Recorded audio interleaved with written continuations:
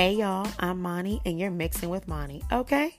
Welcome to my weekly mixer where I take your favorite Bravo shows, TV news, and hot topics, mix it with my opinions and some of my friends' opinions, a little shade, and sometimes a cocktail or two. I'm bringing in my POC perspective to shows we all love. Let's mix it up.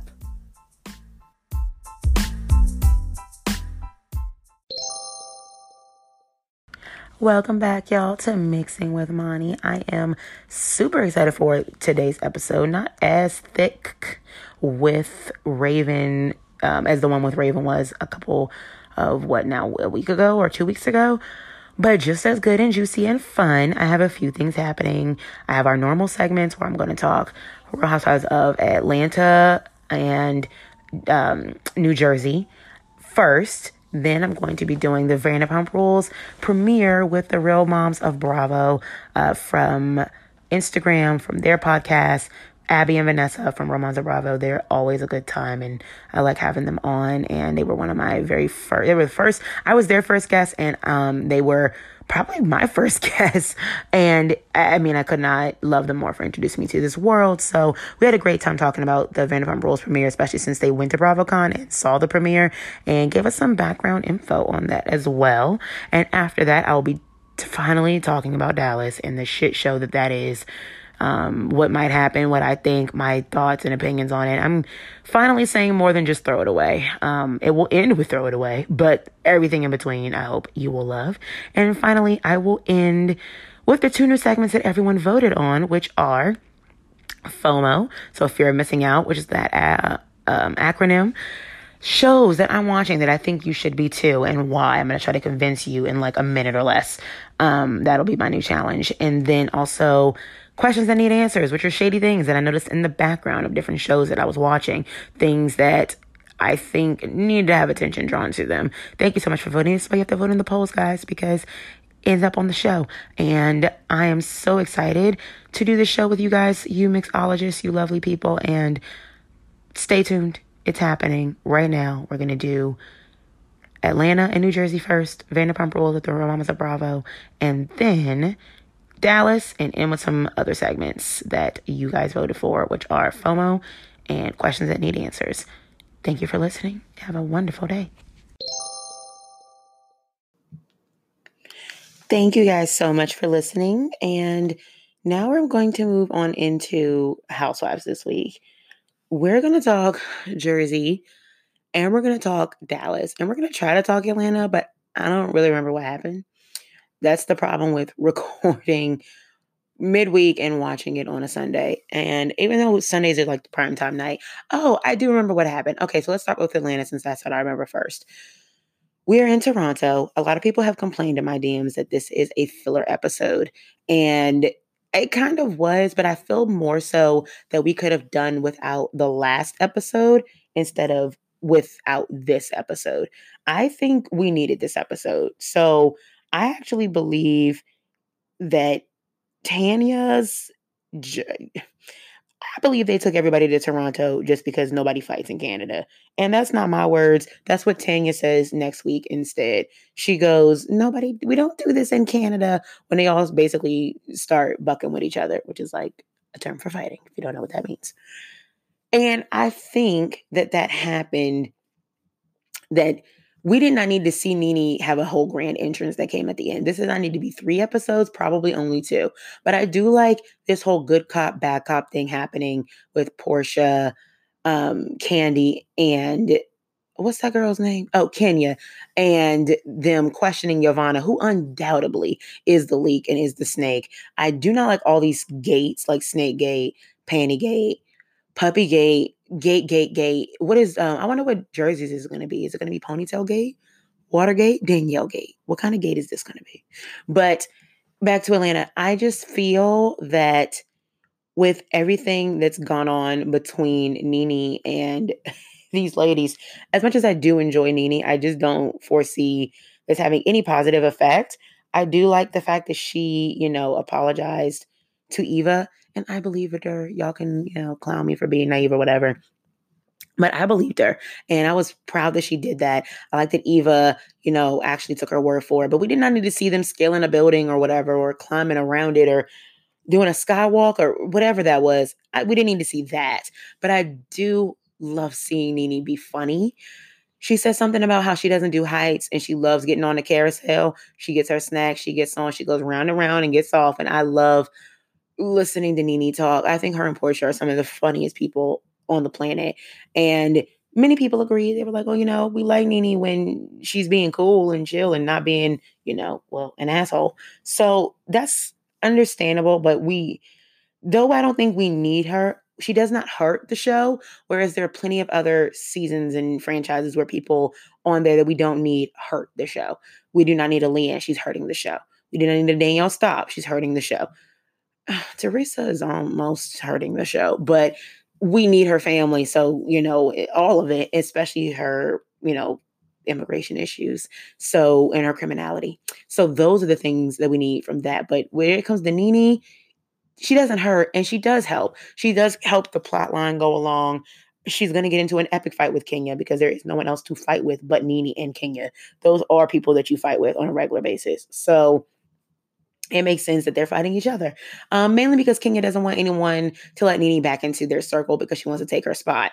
Then that's purely what it is. She needs a win. Kenya needs a win. She hasn't had one in a very long time, besides her baby, which is definitely a win. But now it ties her to that man for the rest of her life that she's going to make work. And that's saddening. I think she's never truly going to sign the divorce papers, and she still hasn't. And that's why she's taking it out on all of us and everybody on that show. Like even Cynthia, I still think it was shady that she outed Cynthia's engagement to her. I would be furious if I was, what's his name? Mike. And I would sue her. I mean, why not? That's a civil suit. We could technically prove it. It would be a long shot. We'll probably lose, but we could prove it. Beyond that, with Atlanta, I don't think it was a good idea to invite Dennis. And I really hate this notion and idea that Dennis gets to decide when he wants to be a good man to a woman that he impregnated and proposed to and told he was going to marry. He made commitments to this woman. And I think it's kind of stupid that he was just like texting, what's that boy's name? Paul. I don't know anyone's name today. It was too far ago. I need to start recording Atlanta when it happens because it was so long ago that after I finished all the other episodes of every other franchise, I don't know what happened or who anybody is. My apologies for that. But Paul, he texts Paul and is like, I want to get my lady back, and flies to Canada.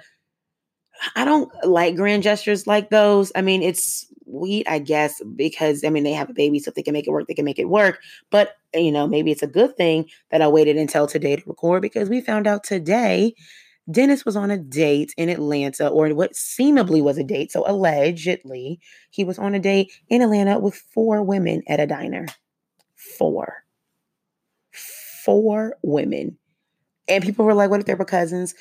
That's not the point. And even if they were cousins, he was with these ladies until 4 a.m. at a diner in Atlanta, allegedly. But also, according to multiple sources, with pictures and video. So likely he was on a date with 4 women in Atlanta at a diner while his wife is at home, or his fiance is at home with this baby till 4 a.m. I don't care who it is. You need to be home with your wife, fiance, girlfriend, whatever, partner at 4 a.m. with your new baby. And that's why I don't believe him chasing after this girl just because she said she was going to Drake and LeBron James's party. That means nothing in the grand scheme of things. You let that girl go because you cheated on that woman while she was pregnant with your kids, and then blamed her postpartum depression and postpartum recovery on why you didn't want to have sex with her. And that's just, it's so foul that it's laughable because it just doesn't make any sense. So my thing is, we didn't have much from Atlanta. A lot of it was filler episode, and that's fine. I do think that we're in for a good treat, and I do think it's also stupid that Dennis is even there and that we're centering an entire cliffhanger around him. So with that, Dennis, still go fuck yourself, and I'm over you. Yeah, and moving on to New Jersey, because this is also going to be quick, and I know I've kept my thoughts about Dallas to a minimum. Hopefully today I'm going to give you more. simply because they gave us a lot and they ended the season. And I don't think we got a lot of resolve. And I also don't really believe this is coming back. I really don't. I don't see how they can bring this back. So I don't know where they go from here. And I have a theory as to why I think that later. So with that, let's move on to New Jersey. We start with this hair pull, and that what me and Raven from mainly Bravo's Unfriendly Black Hottie classified as dog walking, as Cardi B would call it. Hey, Raven. We started with Danielle dog walking Marge, and she literally goes, I can't help myself, as she walks over, pulls that ponytail, and trances out. And I, to this day, will find that forever funny. It's not right. It is wrong. Danielle is wrong. Beverly's wrong. Everybody is wrong in this situation. And I still could not stop laughing. Like, it was the funniest thing to me. And nothing about it is okay. I'm a flawed human being. I'm so sorry. But it's funny. It was funny to see her do it because Marge did not deserve that. But if you see a ponytail, it's really hard not to pull it, even in a nice way. What I do have a problem with is Teresa not understanding where everyone is coming from for why she, should not side with Danielle. It did not have to come to this. I think Margaret stooped down to Danielle's level. That's the thing. And though it was not right, she stooped down there because Danielle's not coming up to Margaret's level. So she had to get down and dirty with the dogs. And so that's what she did. That's what she did. I don't think that Teresa should have left with Danielle, but I understand that she needed to make sure all her guests were okay. But I hate that talk of who has my back and what and all that stuff. It's weird. And I said it last week. If you have to tell someone to have your back, they don't have it. And she told Marty, Teresa said, Teresa totally had my back. And Teresa and Marty was like, oh, thank you. I'm so happy you did. And Teresa's like, oh yeah, I had her back. You would have loved it. I'm like, what is this? Like, are y'all siblings or something? And your parents are like, make sure you watch out for each other. This is so premature or immature. So I think that Teresa is not playing both sides because I don't think she's smart enough to play both sides. I don't think she would be able to keep up with both sides.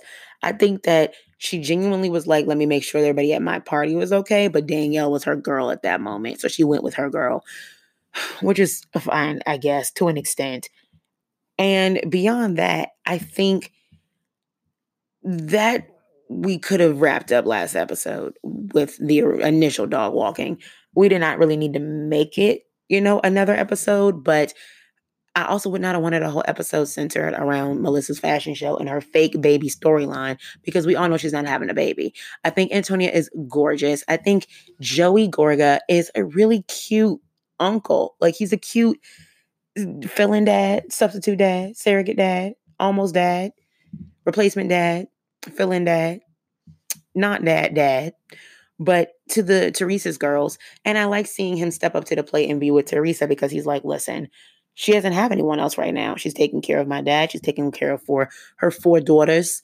And, her and her 4 daughters need assistance. They need help. They need some, I would argue he thinks they need a man's presence in the home. And maybe that's not right or wrong. I'm not there to tell you either way, whatever you believe, sure. But she needs extra help, and they do need the presence of someone who can help with what their dad would have helped with and is close to them. So this, I like to see them hanging out together. But Teresa talking to Joey about how she was going to assault Marge. No, that's not cute. And that was a little unnecessary. So Teresa, calm down. This is not your battle to win or to fight. All she did was say one slick comment about you in Jamaica that you had to set a reminder on your phone about to be mad at. That doesn't warrant you having this whole long vendetta for when you get back home because she attacked your friend. That's their battle to fight. And I've always thought that Danielle has never needed soldiers. I don't know why she thinks she does. Like, she can fight clearly on her own. I just wonder, and I've heard that people say, I think on Watch What Happens, it's a missed opportunity if Danielle does not bring a head or Friends of Real Housewives. They said that it's a missed opportunity if Marge does not bring a doll head, like a hair, like one of those wig heads, to showcase how much hair was pulled from her head. And why didn't she just start tearing it out that night like Danielle did in season 2? Jacqueline Larita has made some statements about this that I don't need to get into because they're kind of pointless, because you can really deduce for yourself what they say. Just basically can't even believe this hypocrisy. She sent my daughter to court, but here she goes pulling other people's hair. And go watch So Cosmo. That is my sidebar. Go watch So Cosmo, because So Cosmo on E, that should be somewhere, YouTube, Amazon, something. It was only one season. It was about the staff of Cosmopolitan.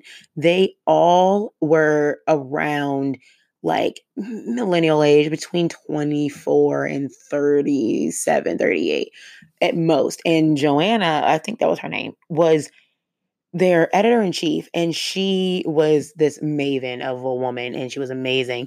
And she's now the producer of the Bold Type, which is loosely based on the women at Cosmo and her being their runner.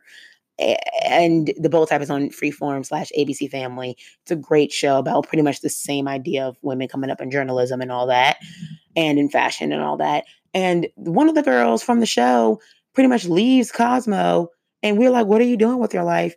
And she says she's like an Instagram model type now, which I think is kind of dumb, leaving like an actual career for something that's going to expire. I mean, you could say journalism might expire, but the different experiences and stuff that she gets from being like a social media expert for journalism and at a major publication, that won't expire. And she can take that anywhere. And now she's in Melissa's fashion show.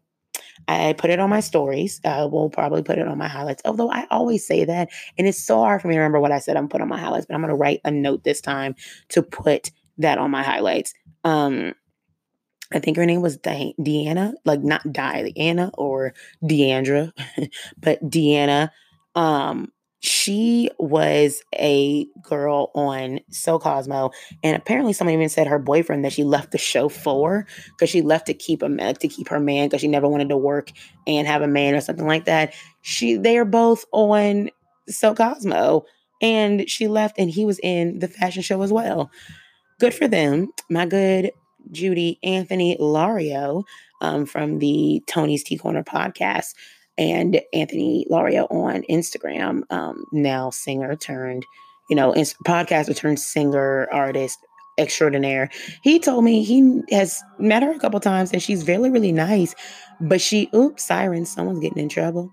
But she believes fully that she's famous from one season of a show that got basically axed because the Kardashian budget sucks the life out of E. And also from the fact that that entire show pretty much got recast. It would have been recasted because they all left anyway, because thus is journalism. But if you think you're famous, girl, from being, semi-friends with Melissa Gorga and being in her fashion show with 18 other people, and we only focused on Frankie, you're mistaken. So that's sweet. What I do find, this might be controversial, so hear me out. I feel that Teresa may not have been wrong about her argument for the water being thrown on Jennifer, because Jennifer's reaction was, oh my gosh, are you crazy? And Teresa goes, it's just water. It's just water. I mean, she's nuts for doing that. And I don't even think Teresa knows what point she was actually making. I think she just was making one, but didn't realize what point it was. But the one that she should have made would have been fine with it's just water, because see how your reaction is right now. And that's why Danielle was upset, because look at how you're acting. And I mean, she's not wrong, but she's just nuts. But I actually love Teresa, and I actually like Jennifer. I like this cast. I don't know why they're not getting the ratings that they used to. I think the people who are holding on are just loyal, but that makes sense. And maybe people are just tired of all the fighting and the bullshit. I don't know, but they are not pulling it like they used to. And it is just water. I would like to end Jersey with Dolores being MVP number one. I love Dolores for telling Teresa, make sure you need to look at that prenup with a really strict eye and see whether or not you need to make sure he doesn't take from you, since you're getting all the money. And Dolores also was like, your Teresa's voice was hitting that note. And she was like, I gotta go because she knew Teresa was about to lose it. And she was like, I'm getting the fuck out. And I appreciate Dolores not calling her friend out in front of everyone and not starting a fight with her when she knew she was in that mood, but being like, protect yourself. I'm gonna go check on my son, Frankie. Goodbye. And telling Teresa to make sure she gets her prenup, but also telling her, like, no, you're wrong. Danielle's not okay. Like, you need to not do that. She's nuts. And she's a good friend. I think Dolores is a great friend. But if I hear, who said this? If I hear old school Italian one more time, I am going to scream because they got to let that go. Like in Jersey, in Italian, or we Italians, or how we were raised and all that. We get it. We get it. Y'all are mafia adjacent. We get that. I don't care. And it's kind of annoying to hear all the time because I don't think that that's relevant to just Jersey. There are Italians a lot of places, but also there are other people on Jersey who also act fun and crazy that I would like to get to know as well. And let's not limit the craziness to just Italians. We all can be crazy together, although some people might have the monopoly on others. I'm not naming names, but some people might, sure. Out in there with New Jersey. And let's talk about Atlanta. Oh, wait, I already did that. Y'all, I had a really hard day. If you cannot tell, I had a really hard day and I am doing the best I can to pull through, but it has been a challenging health day, week, month, and I got some results and some things back that have really been on my brain. And I just wanted to pull through and watch everything. I watched all these shows at like 6 a.m. It took me many, many hours, and I finally just wanted to get it done for you guys. But I will be right back and I will talk. You know what? No. Here we're going to take a pause on Housewives. I will break here. I will get into my interview with the Real Moms of Bravo, and I will talk pump rules, and then I will talk about Dallas, and I will end with that so we don't soil the good food with the bullshit. We can keep that for the very end. So I will watch some TV, come back, get a refreshed memory. You will hear none of that because it'll just go straight into the Real Moms of Bravo interview. And then after we talk pump rules and play a couple games with that, I'll come back and we'll do Dallas and I will end on Dallas. Thank you so much for listening and hanging in there. I just got some really crazy and scary diagnoses, and I'm going to be fine. It's just brand new to me, and I'm just trying to pull through, and it's really messing with my memory, and I did not think that it would, but it is, and we're going to just take a break, take a couple sips of some things, and make sure that we are good to go. And after, stay tuned after the pump rules recap and conversation with Abby and Vanessa from the Real Moms of Bravo, and we will talk Dallas because boy, do I have some thoughts. Like, I'm finally just going to go ahead and go beyond, throw it away. And we need to talk about that. So stay tuned. All right, guys, as promised, I have the fabulous Abby and Vanessa from the Real Moms of Bravo. They're not regular moms, they are cool moms, and they cover all of your favorite Bravo shows and so many other things too in 30-ish minutes or less. You can tell I'm a fan. I listen every week, and you should too. Thank you guys so much for coming on. I'm so excited. I mean, I think you have our intro down better than we do. We are so happy to be on here. Monty, we love you. So this is going to be so Oh much my fun. gosh, I love you guys too. I'm so excited to do this. It doesn't feel right not having you guys on, and we'll get into it. But you guys were at BravoCon. You saw the Vanderpump Rules premiere, so naturally we're gonna have a recap of what I think is a bigger holiday than Christmas. Like, I was looking more forward to Vanderpump Rules on Monday than the actual holidays. Yeah, me too. I mean, it's Vanderpump Rules is one of those things, and it's personally one of my favorite Bravo shows, probably my favorite Bravo show. Abby, I don't know if you think the same or not, but they always deliver, and that cast is so dynamic. I wouldn't say it's my favorite. I feel like that's such a bold statement. I always say picking a Oh, favorite Bravo show or favorite housewife is like picking a favorite child. I oh. can't do it. I love them all for different reasons and in different ways, but I do truly love Vanderpump. I would say I kind of went away from it when Stassi and Kristen left the show. I just felt like it really wasn't as good. And since they've come back, I don't know, it's just such a Oh great yeah. show. I love, and we say this every time, I feel like I sound like a broken record, but I think the best part about Vanderpump is it started so organically because they truly worked there and truly were friends when the show started. Mm-hmm. Unlike Housewives, where it's obviously a little bit more of a forced friendship, they cast people for different reasons. A lot of the original cast was simply put on the show because they were very good looking, beautiful people that worked at Lisa's restaurant. And I think that's why it's been so fun to watch them grow up over the years. Yeah, I could not agree more. And I love that they're kind of returning to those roots and we're getting some people who are new to us working at the restaurant, but still trying to like live that fabulous life, which is what we loved about these people beforehand. And not just that they were like new money, but they were really trying. They were vying for that spot and that attention. And I absolutely love that. And I love what you said about, it's like picking your favorite child. I've heard plenty of moms say, like, I know I've said this on my show. I'm a teacher now, and I've heard plenty of moms say, that their favorite one is whichever one they're talking to or dealing with at that moment that needs the most love. And I feel like that's exactly what happens with Bravo, because I always say Vanderpump Rules is my favorite, but also Housewives of Potomac is my favorite, which is no secret. So I don't know. I think Bravo is just really good at shows. And honestly, like to piggyback on everything you all are saying, I mean, the end of last season, I think we all had questions on how they were going to continue to be, quote, servers at SUR. End quote. So I'm glad they really needed the fresh people. I'm glad they're acknowledging certain people work there. Am I convinced that Jax and Sheena still really work there? Not really, but whatever. Yeah. For storyline for this transitional season, new people, I'm here for it. But I'm glad they're kind of breaking down the fact that they have become very successful from the show. If you read the Hollywood Reporter recently, you saw that they negotiated contracts in 2017-18 to make $25,000 an episode. Good for them.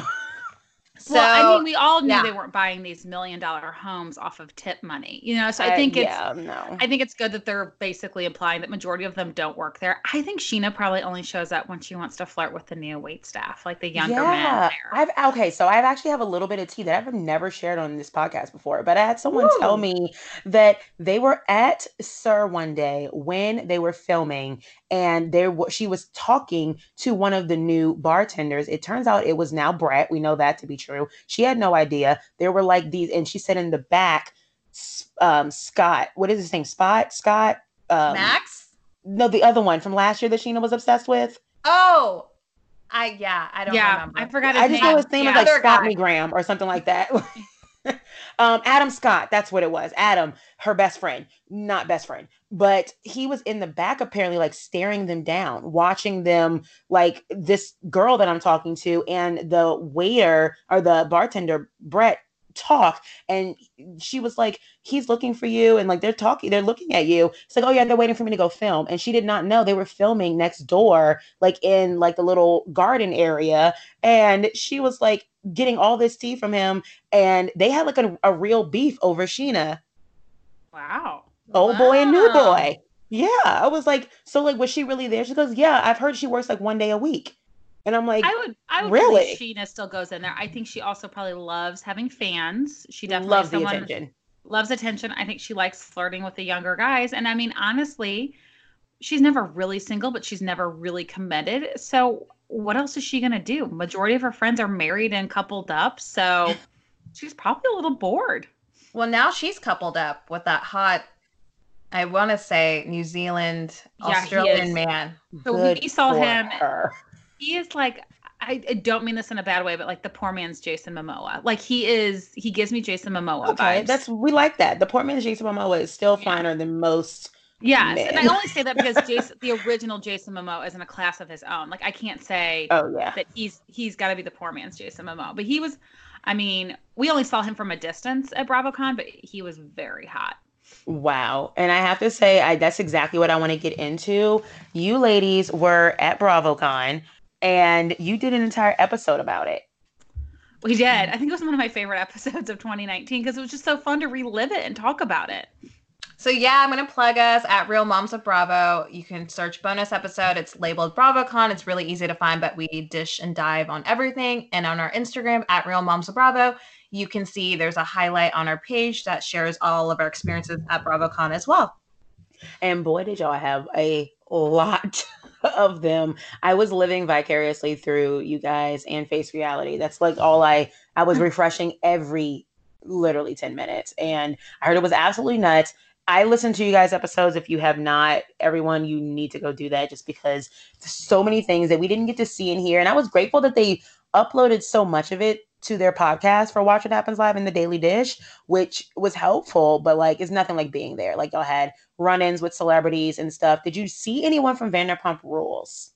We did. We saw a lot of them, but we had an awkward run-in that we talked about on the podcast with Bo. It was one of the most uncomfortable experiences of my life. And I was kind of drunk in St. Louis where I live. And I met up with Ariana through Get Low 89, giving Logan on Instagram. And they were Tom and Ariana were doing a book signing because Tom is also from St. Louis. And I mentioned that I kind of felt bad talking about it on the podcast because it got picked up by Reddit and people were commenting about how he's not great with fans. So I don't think we were the only ones that have had an experience like this. Yeah, he was more. It was awkward. It was one of those. It was just a weird situation. We're at the Vanderpump Rules party. We escaped to the balcony because it was like massive amounts of people. So we're like, let's go to the balcony and maybe like thinking we might see someone and maybe say hello. Like, yes, I mean, when you're at an event like BravoCon, you're clearly there to interact with people from Bravo. Right. It's an environment where it's, quote, normal for that. So in that situation, when we walked on the balcony and we saw Bo and he like looked at us like, I don't even know, like we had shit all over our faces. I don't know. Like it was just very, very strange. And I'm sorry, Bo, but I'm not going to trip and run over seats to get a picture with you. You're not Brad Pitt. You're not Meghan Markle. Like, I'm not going to I think my favorite comment of Vanessa that night was like, who does he think he is? Paul Rudd? And I was like, Paul Rudd? Really? Oh my God. That's who I would do that for Paul Rudd. Yeah, I threw in Brad Pitt because I've recently converted to him. No, but anyhow, but yeah, no, he's not Paul Rudd. I'm like, get over yourself. Anyways. I'm drinking wine, y'all. A lot of Vanderpump, like Lala was awesome. We didn't actually get our picture with her, but we were like waving give them Lala beauty lipsticks, and she started like air kissing, made eye contact with us. I will say, and I think almost every person that we've talked to who went to BravoCon, whether they have a Bravo fan account or just went there because they just love Bravo, Ariana, I think, is like overwhelmingly the most down-to-earth, genuinely nice person that you could have met at BravoCon. Oh, that makes me so happy to hear because she is top 5 for me on that show. And I realized how hard that is to actually be considering the cast is fucking huge. Like, it's huge. We're now doubling it. It's funny because they're like, we're adding all these new people, but if you look at them, it's like, there's the new Jax, there's the new Yep, that's exactly what I feel like I was going to ask you guys later, because I was like, I see some similarities. So I don't know what this means for the future, but I'll be happy to do some speculations later on.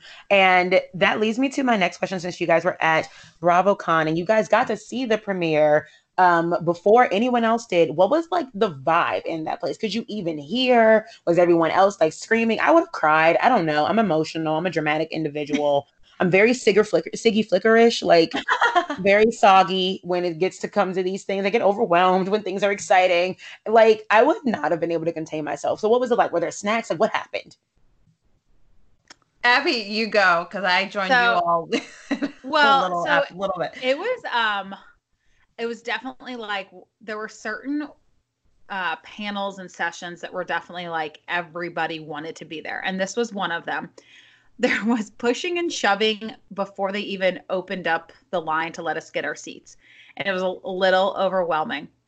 I was saving a seat for Vanessa because she went to the Atlanta panel and she was getting her picture taken. We're like, for all the other ones, it was no big deal to save a seat. Luckily, we were fine. But I remember texting Vanessa being like, okay, if somebody gets mad at me, I'm going to have to give up your seat. Because there were people, it was just everybody wanted to be there. Everyone wanted to be as close as possible. And everybody wanted to see the premiere. They never said to us, you will see the full episode. They just said a sneak peek at the premiere episode. So they showed it to us and it would go to commercial break without actually having a commercial, and then the next segment would start. And we were sitting next to Lucy from Lucy on the Ground. And every time it went to the next one, she's like, oh my God, we're getting more. We're getting more. Like, we didn't realize we were getting the entire full episode. Oh my God. And it was the only time during BravoCon that it was quiet for that long. I mean, It there was was people, quiet.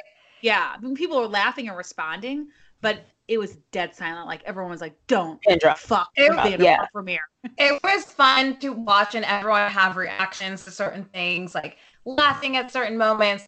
Like when Stassi commented on all their homes, everyone's laughing. When the new guy made that comment about Sheena not being a good kisser, yeah. everyone like gasped. So like awkward. that part was really, really fun. And rewatching it I was trying to like remember if they made any changes or anything. It helped me kind of relive it. But even the moment with Katie when they're at the party, and I know we'll probably go into this deeper in a little bit, but the Katie, when she makes that face and she's overhearing the new guy's conversation, like everyone laughed. Like it was fun watching it. And on the sidelines, so the main cast was behind the stage, but on the sides, Randall, Sheena's boyfriend, Raquel, and who else am I missing? Bo was there too. Bo was there. wow. Yeah, they were there like in the audience The too. supporting cast. That's what I call We it. looked right up and you could see them. So that part was kind of cool. Like, Bo waved to the audience, which was kind of cute. But they had to feel like rock stars. Like, I don't think in any day of their lives did they probably feel more like Justin Bieber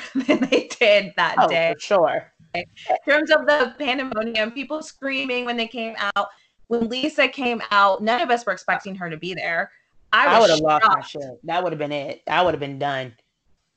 She definitely, I think, out of anyone at BravoCon, got the longest and largest and loudest applause because no one was expecting her to be there. Because Yeah. all of her Beverly Hills former castmates were there too. So especially when she walked out for Watch What Happens Live, the place erupted. And there were rumors saying that Kyle didn't get an applause. That's not true. Like, Kyle got an applause. Lisa's was definitely louder because it was such a shock and a surprise to see her there. Nobody really knew that she was coming to BravoCon. I would not have thought she was coming. She quit her job like a couple months before, but then we always forget she has this other job. Like, we don't forget because it's the namesake, but it's like we know that Bravo's never going to truly like reprimand her like any other Bravo lab because Vanderpump Rules is a gift. Like they love it. Bravo loves it. We love it. It is probably one of the only shows that I think you can rewatch over and over and over again whenever it's on just to prepare for the next episode. Like, there are other Housewives shows that the older seasons are fantastic and you can rewatch those anytime. But like, I was rewatching the reunion from last season. I didn't think I could get through it again. And I was loving it. Last time I hated it. And this time I was like, oh my God, this was really good. How are they going to reconcile this? Like, how are they going to fix this? Like, I don't know how we're going to get to James being friends with everyone again and everyone actually liking Raquel because Brittany actually made a really nice statement about her last night on Watch What Happens Live. But that's actually something that I think the lead-in is going to be Lala, it looks like, because this episode had Lala saying that because of her sobriety, what she feels she has to do is like make amends with James. Is that, am I remembering that correctly? Yeah. And they seem kind of friendly at BravoCon. They didn't sit next to one another, but there didn't seem to be any beef between the two of them. No, and they have since we've seen like off camera, they've recorded music. Lala and her Instagram stories as of this morning, I'm not sure if it's still there now, but they were in the studio again together. James commented at BravoCon that I believe he was like 4 months sober, I think. Whoa. So that information came out. But Lisa said in terms of transformations of this season, I think James has the biggest one and biggest like kind of full circle changing and taking things seriously moment. So I was excited to see, and the guy is a good DJ. I mean, maybe I'm an easy sell on some EDM White Kanye? pop. Yeah, White Kanye, he can get down. That was all. Which always makes me laugh that that's like his overall music name because Kanye is not a DJ. So no, I know. I'm But like, I he's feel a like they have that rapper, energy. but yeah. I So feel like I they mean, have a it's similar the party energy. hopping. That's what matters. So you go, James. I'm happy for you. Well, let's backtrack a little bit. So I'm not typically a recapper, but you guys are the best that's ever done it, I feel like. And this is an episode where recapping is necessary. I was surprised at how much I remembered because it was just that good. I shut my whole house down. The kitchen was closed. No one could talk to me. Phone was off. I was like, this is my moment. I was clapping with the theme song. I'm literally a child. But we begin. Okay, great. We begin in Tom Tom with a new cast, and I was surprised that we started with the new instead of the old and what we remember. That's a very bold choice, but good for them. We started with Dana and what I believe to be the new Jax. You guys, do you think Max has Jax vibes? I mean, he looks just like him, I think. I mean, I think they definitely casted him to be a younger Jax, and I think that's going to piss Jax off, and that's another reason why they casted him. Because, like, I love that Greggy Bennett. If you guys do not follow him, he is Bravo Gold on Twitter and Instagram. He tweeted, "Happy Vanderpump Rules like premiere day. Jax is older than Teddi Mellencamp." Like, he just wants everyone. Oh my gosh! And I just posted that because someone texted that to me. I posted something like the fact that Jax is the same age as Melissa, the same year and older than Teddi is crazy to me because he seems like he has his life the least together, even though they really want us to believe he has his life together because his opening shot was him mowing the lawn. And it was an already mowed lawn. The lawn was already mowed and he was still mowing it. And I was like, are we supposed to believe he is like Mr. Fix It, like good husband? Like he really hit a switch. At least that's what he's trying to portray on Instagram a lot of like good husband. Like my wife sent me this honeydew list and he has a fake Kentucky accent now sometimes. And I'm just like, marriage has really rocked your world, or you would like us to believe, sir, because I am shocked. But I think Max could be the next Jax. He is currently the manager at Tom Tom, and Dana also works at Tom Tom. And apparently they have hooked up everyone. And what we've also learned is that Sheena and him are going to Palm Springs. So we know Sheena likes to, gas the situation up. Some of the things that happen, happen way bigger in her mind than in real life. But I instantly ended up liking Dana because she said something to the effect of he's going commando right now because his underwear are on the floor of my house. And I was like, whoa, okay. I feel like Dana set the tone. Like I felt like immediately watching the episode at BravoCon and even rewatching it last night, I was like, oh damn. Like there is a newbie who can hold her own, is not afraid to pipe down, will speak up. Like I was kind of surprised to your point, Moni, that they didn't recap anything from the past. I mean, they did, but to start out with the newbies, that they went in like hard and fast. That's what she said. With her relationship with Max, like I didn't think we were gonna get that information, but they went there, and I was all for it. No, totally. Go ahead. Also appears to be the only one friends with the old cast, like truly friends. Because if you look back, she was hanging out with Lala and Ariana. With. Yeah, she's hung out with Brittany a lot. Like I think Dana is probably the new female staff and cast members is going to be the strongest because she seems to be the only one hanging out with the original crew as well. Yeah, she's in the in crowd.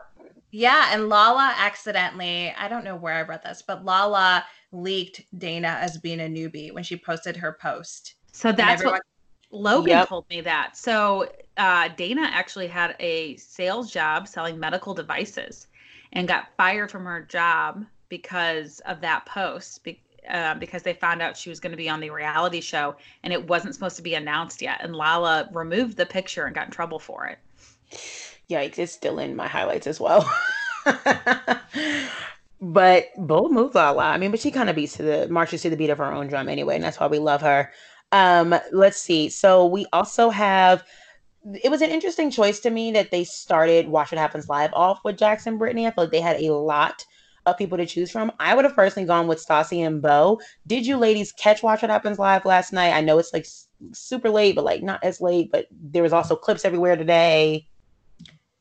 Yeah, so I didn't watch it live. I watched it clipped. I usually, as much as I love Bravo, there's only so much of me that I can give to every single show. So I'll rewatch Bravo shows if something crazy and insane happens on Watch What Happens Live. But I saw the clip today and the shade that Jax, and I don't even know it was necessarily shade because he just straight up said it, the things he was saying about his castmates. I feel like Jax wants to be like Chrissy Teigen in terms of the word vomit that she has, but it's still likable and endearing. But for him, he's still just like kind of a dick. Yeah, and he's doing it about his castmates and supposed friends. Chrissy's doing it about his castmates and supposed friends. Yeah, exactly. Exactly. No, but I thought the comment he made about Ariana and Tom and their relationship, and I don't even remember sexuality. Verbatim what he said, but yeah. It kind of reminded me of, honestly, like not nearly as homophobic or bad, but sort of like what Vicky was saying, because he's like, oh, well, they can't have kids because she likes women. And it made him sound really small-minded. Like, in today's day and age, you can like women and men. And, you know, Vicky said it was disgusting that Bronwyn enjoyed the company of women because she's married to a man. Yeah, she said pick a lane, and I had a problem with that as well. And newsflash, Jax, lesbians, if she identified as one, there's still women. So if she wanted to have a baby, she could. It's not how that works, right. But it's also because she's a woman, she can have a baby if she wants to, or if she doesn't want to, she doesn't have to. That's how that works. I loved her clapback though, where she said, it's so called classy. Bisexual. Yeah, you ever heard of it? Like, it's a thing. It's a whole letter in the LGBTQ community, which you go to Pride for every week. So what do you go for if you don't support it, Jax? Like, just to get drunk and wear your chest out? I don't know. Jax though too, like, you have to see like the dog and pony show that he is of himself, but he's trying to remain relevant. He's trying to make that money. He's trying to continue to be on this show because I feel like that clock is going to be ticking. Yeah. And I think that and I've talked about it on my show. I mean, it's Billie Lee from last season, you know, call her what you want. And I do call her a tyrant a little bit, but she alluded and alleged that he like ran her off with pretty similar comments, but even a little bit more severe, basically just saying that he's not capable of holding his tongue around someone like Billie Lee, and he shouldn't have to be sensitive around someone just because of their, you know, identity or whatever. And I was like, it's called having respect for your coworkers, but it's fine. Moving on, so we don't get into like an HR conversation. I remember this episode to be, I feel like it had 4 distinct stages, right? It had intros of people that we did not know, and not everyone that we didn't know. We have not met Danica yet, and someone else that I can't remember. But then we move into like some filler scenes with like Lala talking about her sobriety with Lisa and all that stuff. And, you know, Stassi and Bo and them shading each other's houses, which I did not know each of their houses were so similar until she made that point. Oh my God, it's the same house. Yeah, they brought that up. I don't know if it was on a reunion or on another Watch What Happens Live, but I mean, their houses are all identical. It's kind of crazy. And they're all right by each other. Yeah, and Ariana was like, you know, we started that trend. We're the trendsetters, and now they kind of, you know who the followers and the leaders are.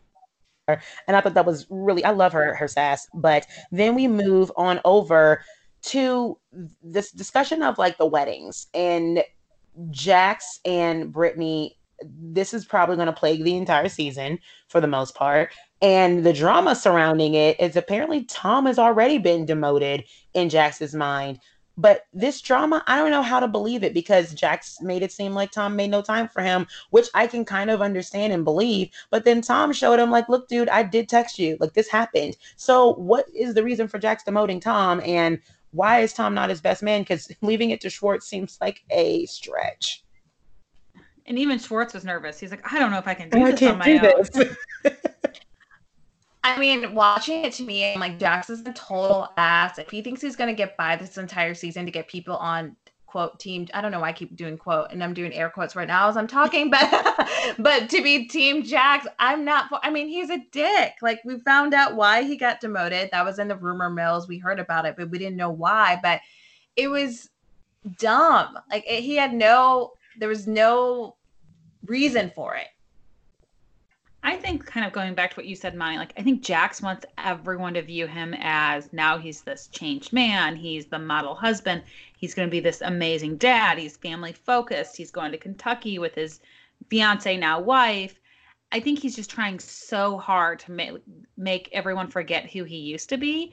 And part of that is, I think, some of his worst moments were really when he was close with Sandoval. And the second he feels like Sandoval isn't being a good friend and giving him all the attention that he wants, that's when he gets mad at him. So I don't even know if it was necessarily like worth demoting him at all. I mean, if he truly felt that he wasn't checking in and doing stuff, it could have been a conversation before it got to the point of demotion.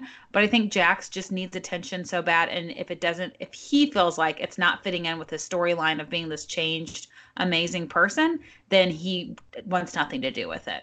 I mean, you saw what he posted something about the new cast saying that they're thirsty and desperate and he's not like here for it. He won't stand for it.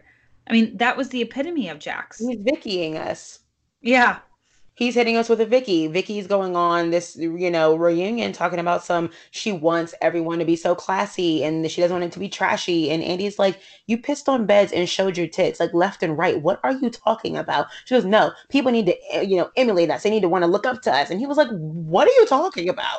They don't look to OC to look up to you. Like, that's not what's happening. And she goes, kids are watching us. I'm like, well, we're not marketed to kids, Vicky. It's on them. We have a montage of you acting this way. And it's just like what I said about last season with Jackson, how I was so upset that he came down so hard on James, because even though James was acting out, it was super hypocritical. And that's the reason why Tom was making this point. It's like, Jax is acting like he's been this changed man forever. The man is 40. He has been acting this way on TV at an age older than when we met James. James was younger than when we met Jax. And Jax has been acting like this for almost 10 years. So, like, boy, we know what's happening here. Do not try to gaslight us and tell us that you were just changed man because you now own a lawnmower and a house and you're engaged.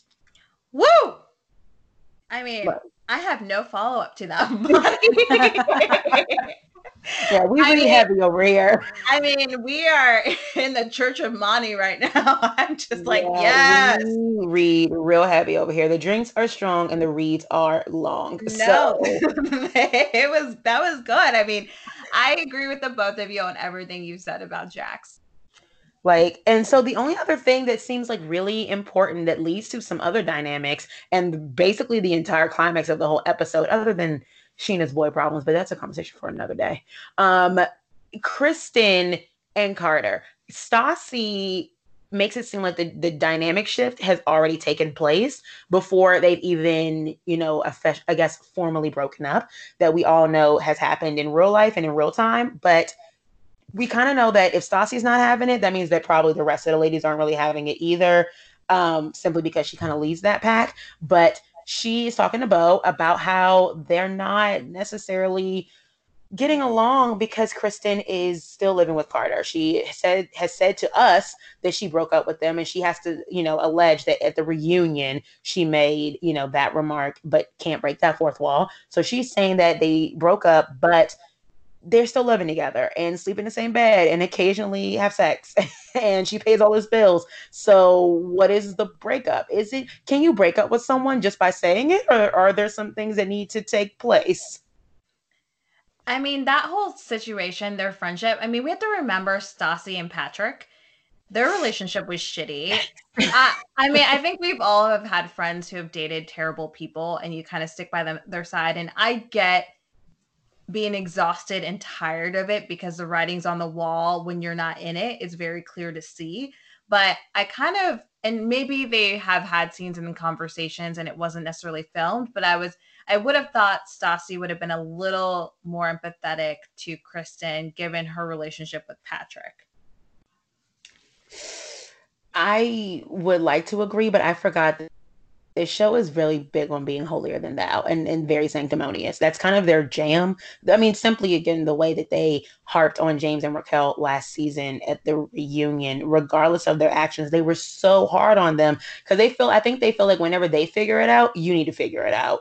But that's not how people work. So she made a very interesting, shady comment when she walked into Kristen's home, and she was like, Kristen does a very good job of making her outside look like whatever she wants you to think is happening on the inside. And I was like, ouch.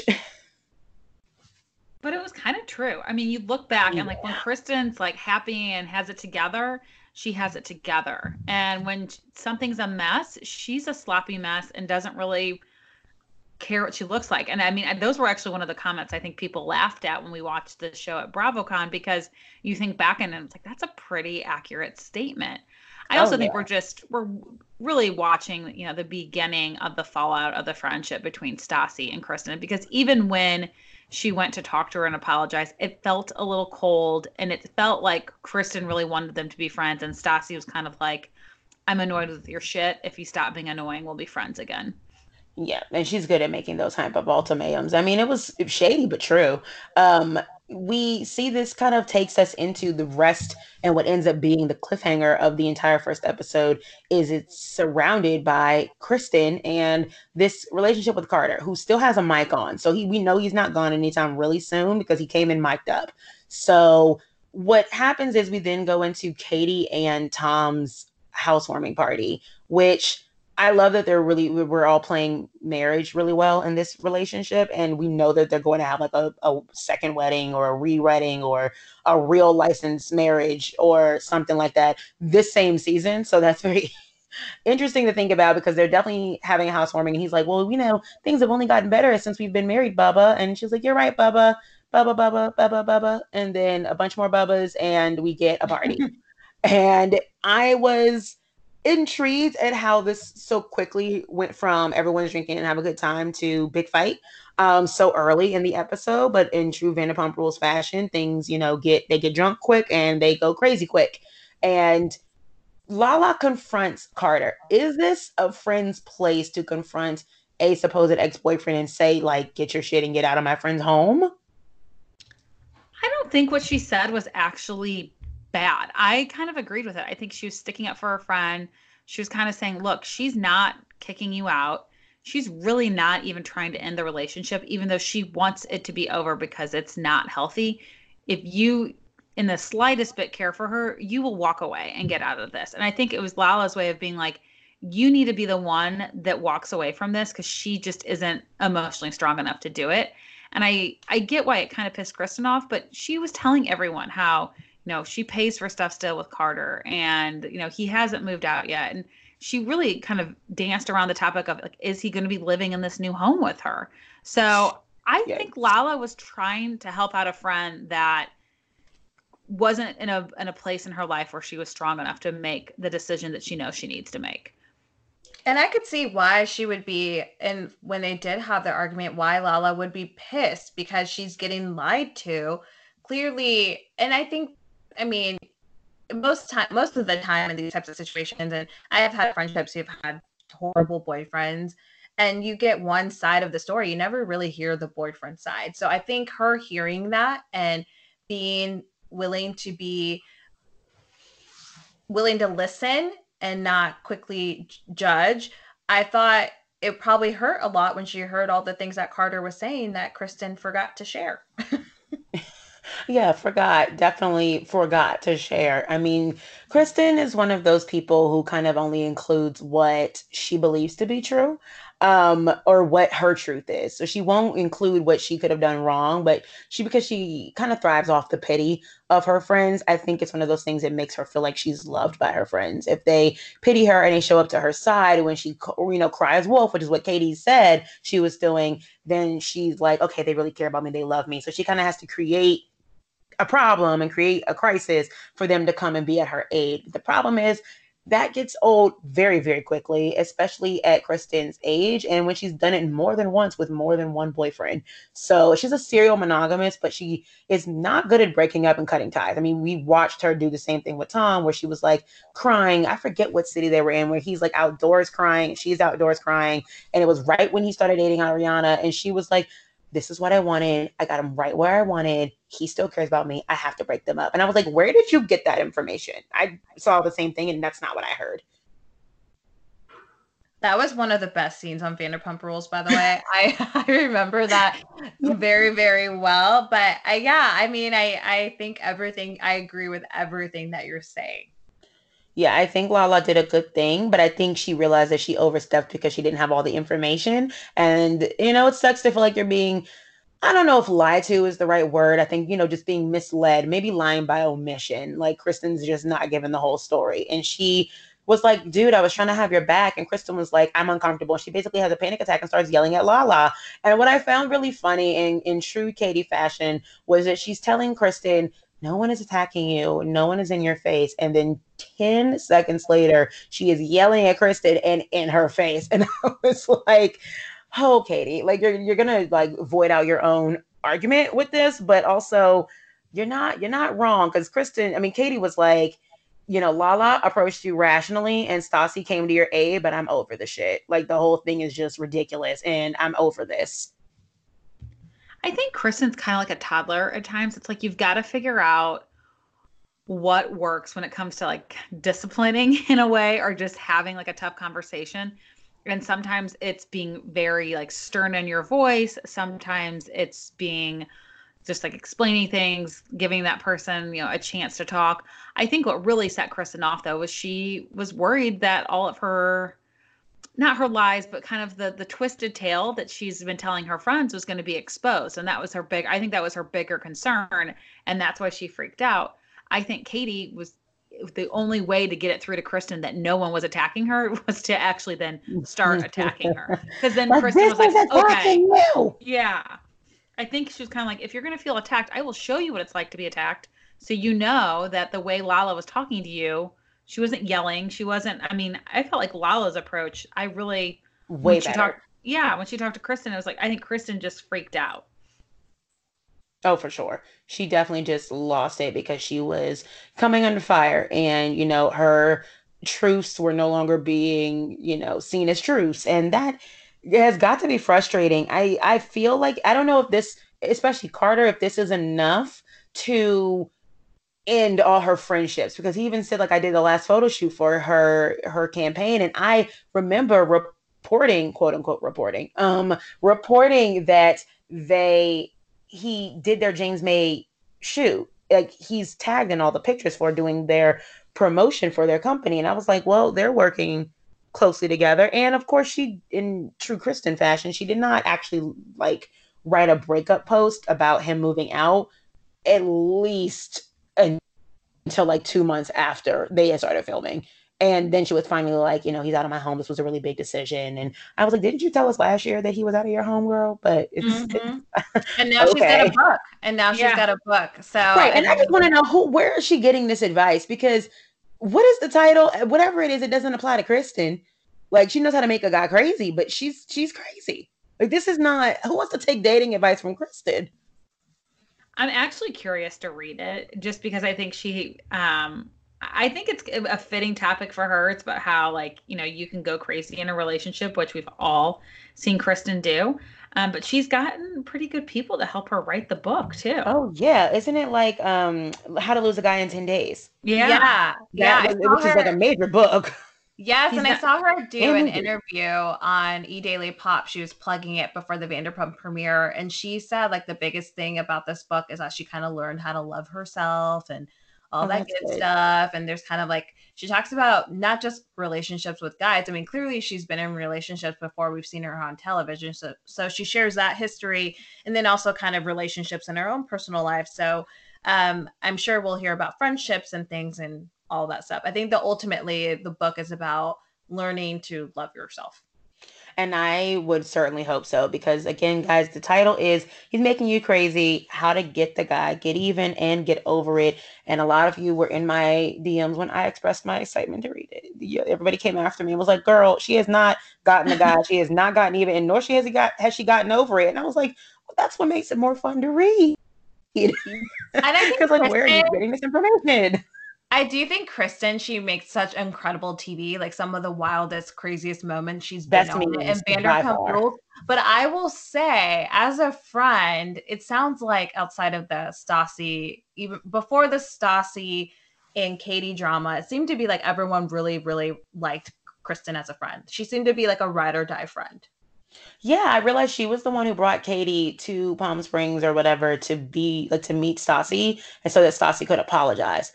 Like her and Sheena orchestrated that. Kristen's been on the inside both times, even and she's always come out unscathed. And I think Brittany made a good point because she did say something on Watch What Happens Live. Like Tom Sandoval and Kristen have gone through so much more with Jax and these ladies. than right now, than, Tom not having enough time for Jax, and Kristen, choosing to stay with her man, even though she's broken up with him like however many times and everybody being annoyed with that. She slept with Stassi's boyfriend. And that somehow they got over. And Jax slept with Tom's girlfriend, and that somehow they got over. But this is what breaks you? Doesn't add up to me. But it doesn't add up to me either. Because that's how we watch, though. I mean, that's what makes it great. They're not rational. Like it's not necessarily how sometimes it is how you would interact with your friends, but majority of the time it's not. And I think that's why we love it so much, because it's like, wait a minute. Or when Jax acts like, I'm a focused family man now. I'm like, 2 seasons ago, you cheated on Brittany. Like, you're not perfect. Right. And recorded yourself, or had yourself recorded because you got caught slipping, saying some really fucked up things about your now fiance and wife. Like, bad things. Really, really bad things. So, okay, sir. But, like, what is it that 2 judgy girls said about their coming the show coming back? They said canceling plans is okay, being a bartender is okay, watching Drive is okay, sleeping with your best friend's girlfriend who is your girlfriend's best friend is okay, tattooing ex-girlfriend's best friend's name on your arm is okay, getting 4 nose jobs is okay, proposing to your girlfriend after boning Faith is okay. Do what you need to do to cope. And I was like, okay, we are really trolling the fact that we watch. This was like epitome of like really fucked up television to me, but I cannot look away. Somehow it still feels higher class than most other trash television. It does, because we feel like we've been in on it since day one. And it feels like you kind of know these people after watching them on TV for so long. Yes, and they feel very Gatsby to me, like new money, acting like they have class now, not just because they have the money, but like because they've kind of grown up on the show, and they're the epitome of those people who are like going through college, having the time of their life, really turned up, and the day they graduate, like, I must be serious and put on the tie and go into the work world. And like, no one switches that fast, but okay. So I do have some wildcard questions for you guys and I purposely did not include this in the outline so that it could be, just whatever comes to the head first. Who do you think you will be the most shocked by this season? I would say James, but because we've heard so much about him changing and being different, I feel like now I'm expecting it. That's a tough question. I don't know. That's a really, really tough question. I might say Raquel. I think Raquel gets a lot of heat for being like the dumb puppy party girl. And I feel like I'm hoping, and in knowing, they kind of shared the ultimatum she had with James in the trailer, that she kind of proves that she's more than just like a pretty girl pageant queen who throws puppy parties. Oh, I like that comment. Yeah. I think I might be the most surprised by Katie. I'm hoping that maybe a calmed tequila Katie is what we see now, especially as we hear that they're, I feel like both Brittany and Katie are at a point in their life where they're ready to start a family. So I would like to see maybe her grow up, a little less anger issues. So I'm hoping Katie's the one who surprises me the most. I would hope so too. I need a surprise from Katie, that's for sure. I think who's going to surprise me the most will be Lala, because I've never seen a fully sober Lala, and I've always bordered liking her, and I think I'm going to, because this first episode, I was impressed. I thought she was level-headed, but still had a good edge to her, and it makes me think that there might be something to the Housewives of Salt Lake City, because you guys said on your podcast that people were like, hey, we may, not drink as much over here as a community, but that means we remember a lot of shit. So that is what I think is happening with Lala. She is like clear-headed. I can see clearly now. The rain is gone. I know what's happening. No one's fooling me. And I like when people are like that, because favorite season of Atlanta ever is when Portia was pregnant, because at the reunion, she co-hosted with Andy. She knew everything. She was like, no, you said in that episode exactly what he just said. What would you mean by that? And they were like, well, Andy's asking the questions. And he goes, no, I want to know too. What do you mean by that? Like, Portia was clear-minded. And I think Lala is going to give us that.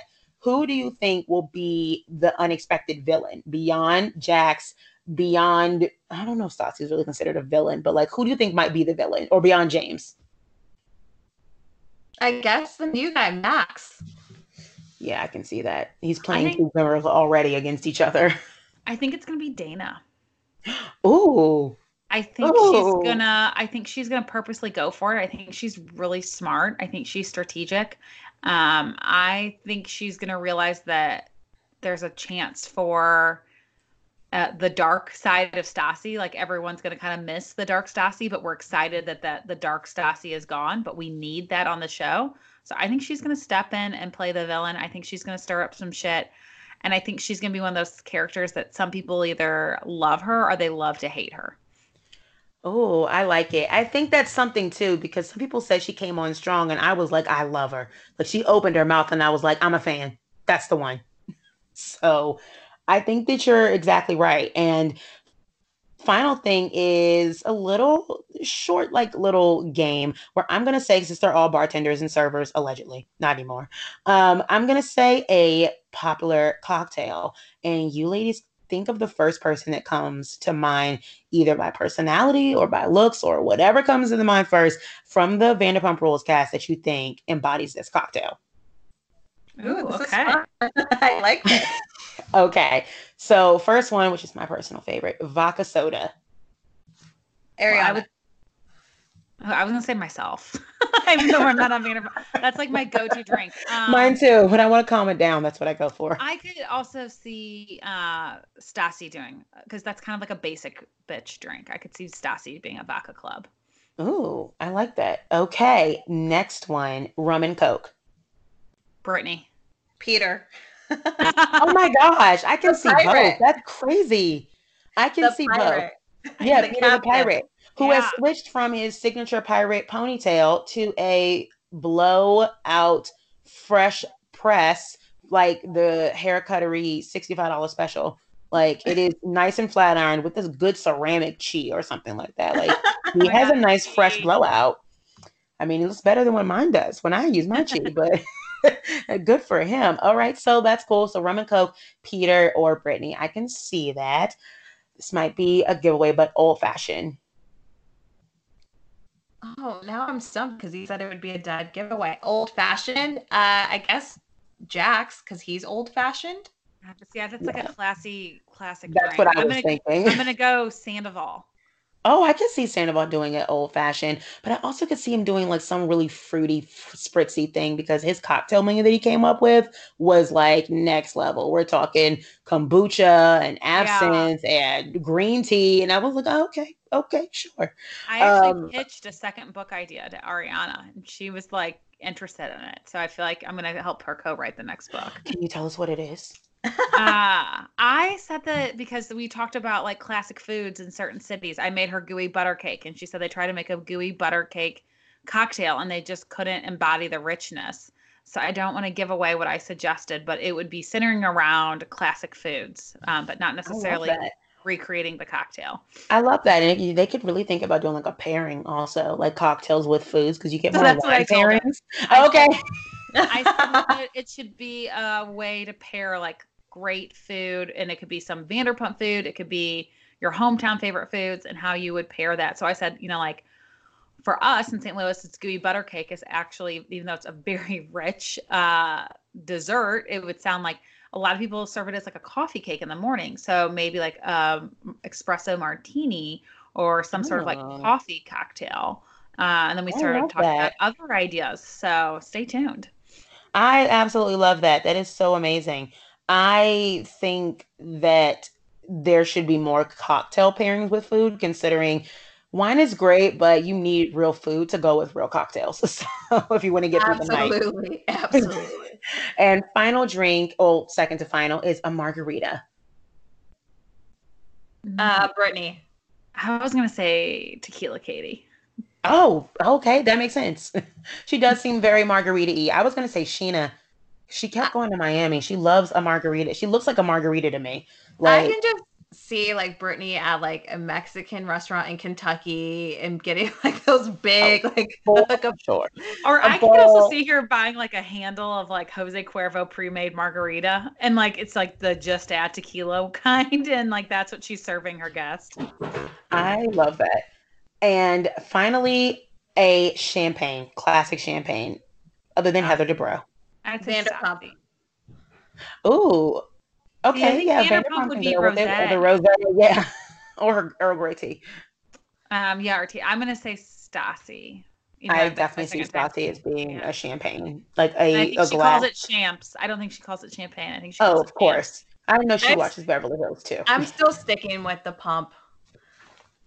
I think the Vanderpump does embody a champagne, and that's exactly what I wanted to go off of. Is she definitely embodies that. Even if she drinks rosé, she reminds me of champagne, and that's what we love about her. And it's a new fun thing that I'm doing with all my guests is suggesting a cocktail that either you haven't heard about or that you might want to try, or something to the effect. And that's why champagne was my last one, because have you ladies ever heard of a French 75? Oh, I love French 75. It's my favorite. Yeah, that's a great cocktail. I feel like I've heard of it, but I don't know what it is.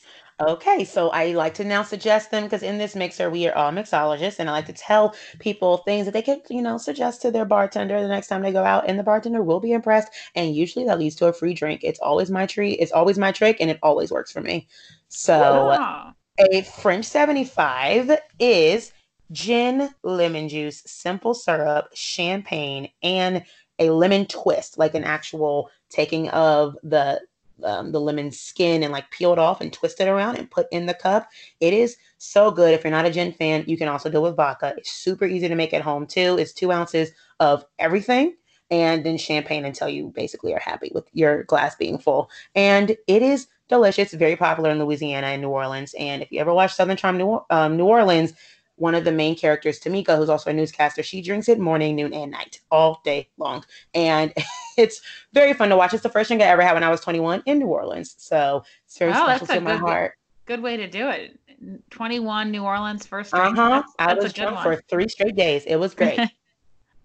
And I would love to thank both Abby and Vanessa so much from the Romanza Bravo for being on my podcast. Thank you guys so much for doing this. Oh, thank you for having us. Yeah. Please tell everyone where they can find your amazing podcast. So if they're not already following, and they can get on the bandwagon because they're late to the party, but we accept latecomers too. Yeah, we're available anywhere you podcast. So we're on Spotify, we're on Apple, we're on Stitcher, we're on, I'm probably forget. There's anywhere you can listen to, a true crime podcast. You can listen to Real Moms of Bravo. And then we are also on Instagram at Real Moms of Bravo. And I would say be sure to follow us because I can't take much credit. It's 98% Vanessa, but anytime something breaks, it's on our stories and we're usually it's up there. Posting it pretty quickly. I'm basically glued to my phone at all times. So if you don't want to miss out, we have a lot of good time. We have fun with Monty. We have fun with everybody. So join in on the fun. Yeah, no, it's one of the best things, of course, that I ever done is follow you guys. And it's led me to here. So I'm not complaining. And I don't think anyone else is either. The memes are quality content and the housewives love you guys. So everyone should go and follow suit and follow them, listen to their podcast. Again, it's 30-ish minutes or less. Like, what else do you have to do? It's the best thing to do while you're doing the dishes. I typically do it while commuting. I do it while I'm taking a shower, washing my hair. It's the best thing ever. It's how you know to wash the conditioner out is when the Real Moms of Bravo are done. That's awesome. Thank you guys so much. All right, y'all. Thank y'all so much for listening to my Real Moms of Bravo interview. I love those ladies. We had a great time on and off mic. I am now going to get into Dallas. Finally, I know I have avoided it and skated around. Not avoided it. I've made an active choice to, I just don't give a fuck to talk about it. Now I will. And it's going to start and hinge on the question of, is LeAnne okay? And it's going to hinge on the answer of LeAnne is not okay. So I'm going to ask and answer my own question of, is LeAnne okay? And no, LeAnne's not okay at the same time. And this is beyond the Carrie thing. We will get there, and that is a situation all on its own. But beyond the Carrie thing, This is just not okay. Like, she's lying consistently to her boss, who would know the answer to a lot of these things. But let's back up. So starting off, manipulation by guilting someone or making someone feel guilty for doing something that you didn't want them to do, that is manipulation, Leanne. Doing that to Cameron about the different shows and the Ladyboy shows and stuff. Now, I don't know where so much I fall on the whole sex work thing because, you know, your body, your choice. I don't know if the women in Thailand are actually sex slaves as much as they could be sex workers, or where things fall in between. It happens everywhere. Can happen anywhere. But I just don't think that was something that Leanne needed to scold Cameron about, because she's a grown-ass woman, and saying things like, well, Dallas society is going to be mad at you and frown at you for this. Leanne, you're not her parents. You're not her in-laws. You are not going to help check her, keep her in check in Dallas society. But I get what's happening, right? She wants to make sure that Cam stays in society because she gave up D'Andra for Cam. And you don't have to agree with me. Most of you probably won't, but that's what happened. She gave up D'Andra for Cam. Leanne did. Leanne is no better than Ramona. It's just Ramona's pretty honest about it. But she's a social climber. She's seen it since first season. She wants to be in society, high society in Dallas, because it matters to her, because she never really belonged anywhere. She wants to say she arrived. That being said, she gave up a long-term friend with someone that she thought would be adjacent or even better in Cam. And that was a risk that she took, but she took it. And that's why she was upset that Cam was hanging out with Carrie. I would be too. No, I wouldn't. I'm not that insecure. But she definitely manipulates and gaslights, and I think she knows what she's doing, but she can never admit that. So confronting her is almost pointless. I get that it's the reunion, but it almost seems kind of like, who cares? Like, we know she's not going to receive that, so what difference does it make? Andy has been so shady. I really think he's almost tired with this show. Like, I think he's so annoyed with how much shit he's gotten for it, or how much shit he has to deal with for Dallas, either on social media or in the office, or having to make major decisions of like what to do with this cast. Where do you go from here? I reported already. Reported. That's a cute word for something I don't really do because I'm not a reporter. But I've said already on my Instagram, and I think on here, that they were casting for Dallas. And I've also said that I've heard allegedly Leanne was the first person that they asked back, even after airing all this, that she would 100% ask back. And I heard that from a few people who would know. That being said, I've also heard from D'Andra. She said on my show, in my interview, we don't know. They have no idea what's going to happen. They won't really find out until January, February, I think now. So kind of like what's happening with OC right now. And the rumors in OC is that they're supposed to get their contracts this week, allegedly. So the week that this is coming out, so around the 6th, they were supposed to get their contracts. And they basically have around now to figure that out, and some people have not gotten theirs. I think Tamara has been trolling us by taking the orange out of her bios. I don't think she's actually no longer a housewife, so that is dead to me. I don't think that that's true.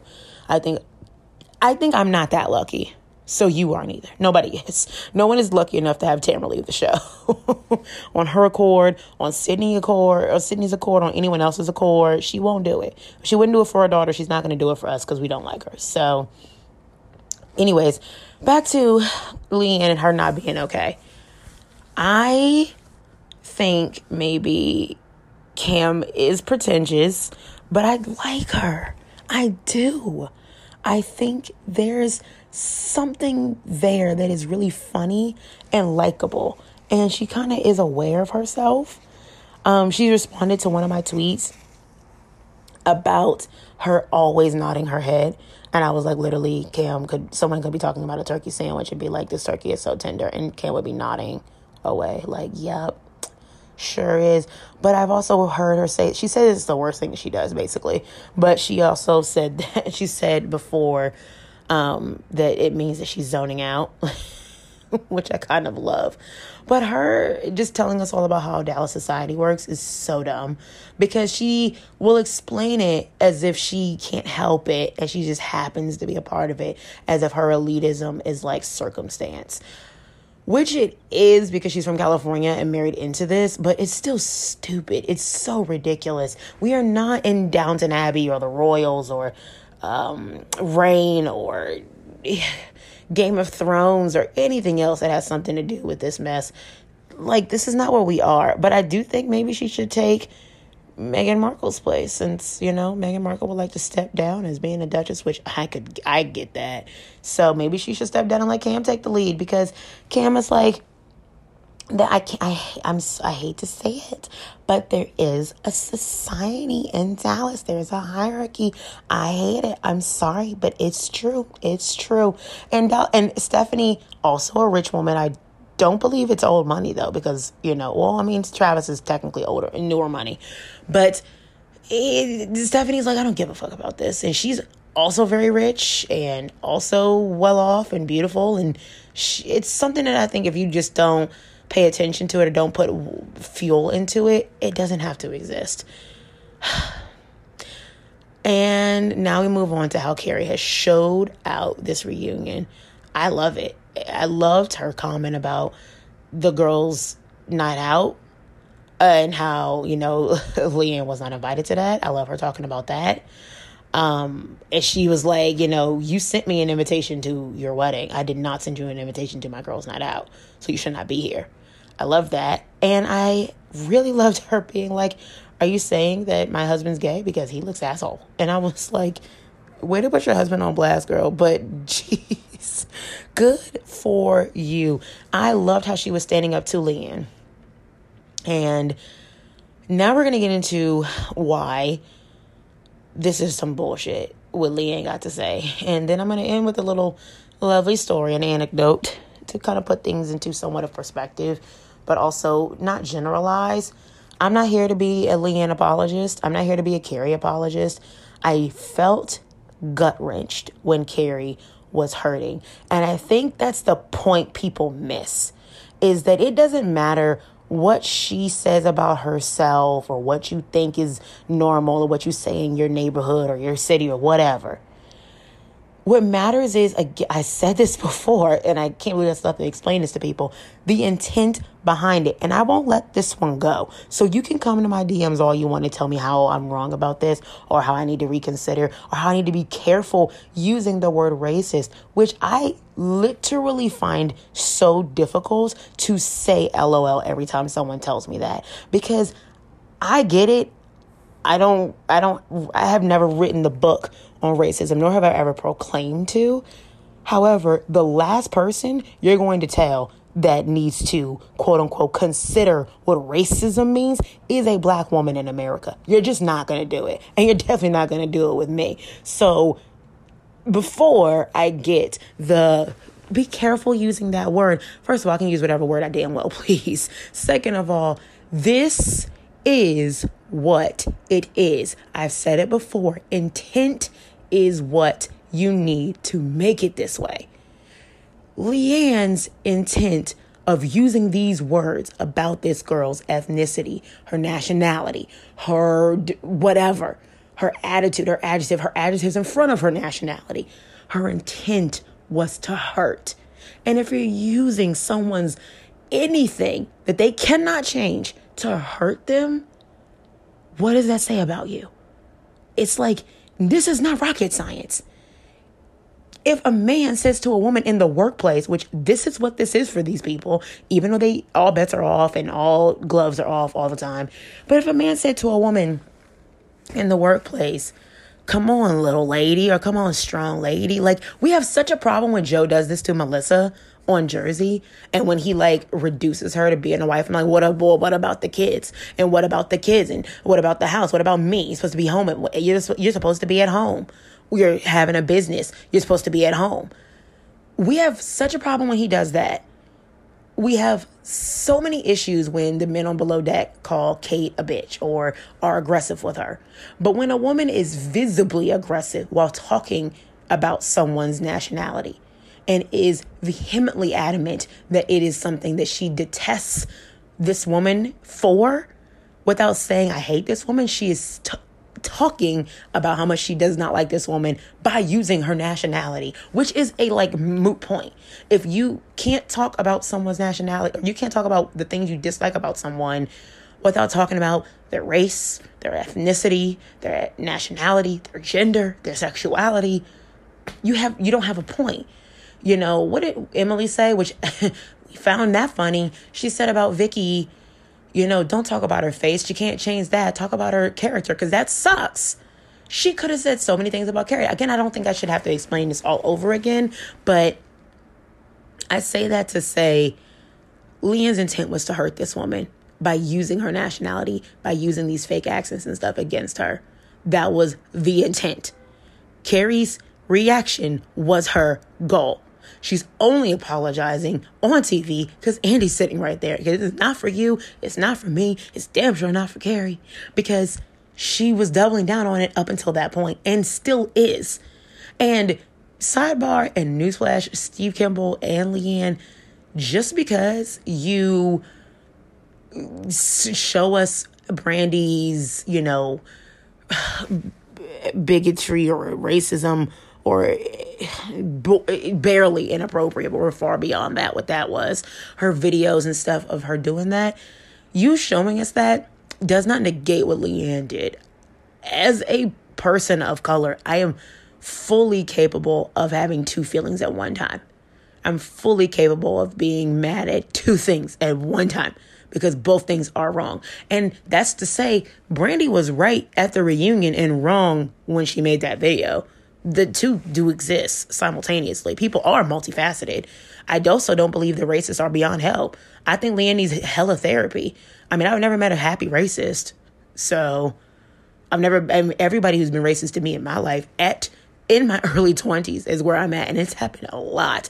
And, you know, hate to break it to you, spoiler, it's happened in Dallas a lot. It's one of the reasons why we moved out of Dallas back to the DC area, where things made sense. But then gentrification happened and, you know, a lot of expats, and it's fine, but not really. But also still more diversity where I'm at now, way more than I felt I had access to in Dallas. Not that exists, but that I felt I had access to. So I'm just saying, I've never met a happy one. I've always met everybody who's been racist to me: teachers, baristas at Starbucks, friends or non-friends really, school administrators. They've all seemed miserable. So they usually need therapy, and therapy could help someone. That's why I think Leanne's just not okay. And she's also just needs a book. And I think she keeps thinking that using the word Mexican was a problem. But it wasn't about the word being used. She wasn't just saying, oh, so what's it like to be Mexican? Which is like a stupid question-ish. But it's also then asking for clarification purposes and all that stuff. But Leanne saying it in that montage itself was so ridiculous. I was watching it with someone who was floored, who like could not stop laughing through the entire reunion because she was so caught off guard that this shit made the air. Not that we shouldn't see it, because we need to see what people are dealing with and what they're talking about. But she was just like, this is not a thing. Like, what is happening?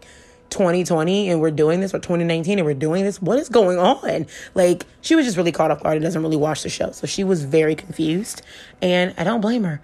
And it's been a thing that people have said all the time, that, you know, a lot of times African Americans in this country has often used laughter to cope with the things that have happened in this country racially, so that we can make do with what we have. And that's one of the reasons why it hurts so much more that Carrie had to go through this, because I go through this on a regular basis. But to see it on TV, it almost makes you feel ashamed for having put up with it as much as you have to.